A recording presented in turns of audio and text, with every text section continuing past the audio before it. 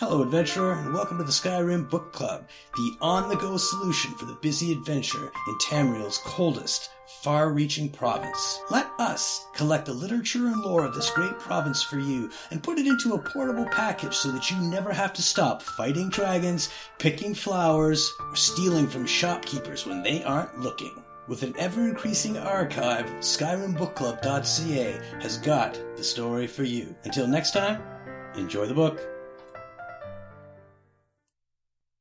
Biography of Baranziah, Volume 3, by Stern Gamboj, Imperial Scribe. A factual biography of Queen Baranziah, Volume 3.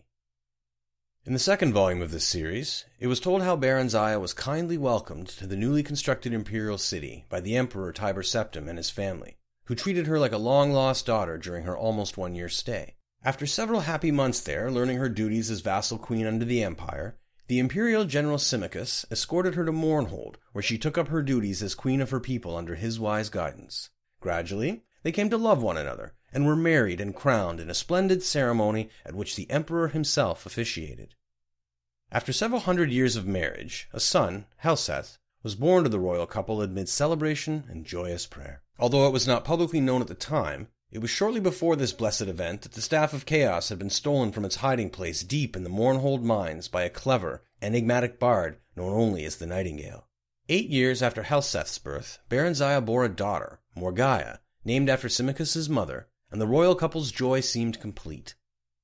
Alas, shortly after that, relations with the Empire mysteriously deteriorated, leading to much civil unrest in Mournhold. After fruitless investigations and attempts at reconciliation, in despair, Baranziah took her young children and traveled to the imperial city herself to seek the ear of then-Emperor Uriel Septim VII. Symmachus remained in Mournhold to deal with the grumbling peasants and annoyed nobility, and to do what he could to stave off an impending imperial insurrection. During her audience with the Emperor, Baranziah, through her magical arts, came to realize to her horror and dismay that the so-called Emperor was an impostor, none other than the bard Nightingale who had stolen the Staff of Chaos.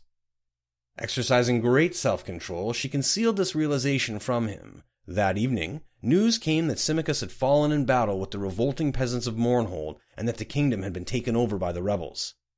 Baranziah at this point did not know where to seek help or from whom. The gods, that fateful night, were evidently looking out for her, as if in redress of her loss. King Edwyr of High Rock, an old friend of Uriel Septim and Symmachus, came by on a social call. He comforted her, pledged his friendship, and furthermore, confirmed her suspicions that the Emperor was indeed a fraud, and none other than Jaeger Tharn, the Imperial Battle Mage, and one of the Nightingale's many alter egos. Tharn had supposedly retired into seclusion from public work and installed his assistant, Rhea Silmain, in his stead. The hapless assistant was later put to death under mysterious circumstances. Supposedly, a plot implicating her had been uncovered, and she had been summarily executed. However, her ghost had appeared to Edwyr in a dream and revealed to him that the true Emperor had been kidnapped by Tharn and imprisoned in an alternate dimension. Tharn had then used the Staff of Chaos to kill her when she attempted to warn the Elder Council of his nefarious plot. Together, Edwyr and Baranziah plotted to gain the false Emperor's confidence.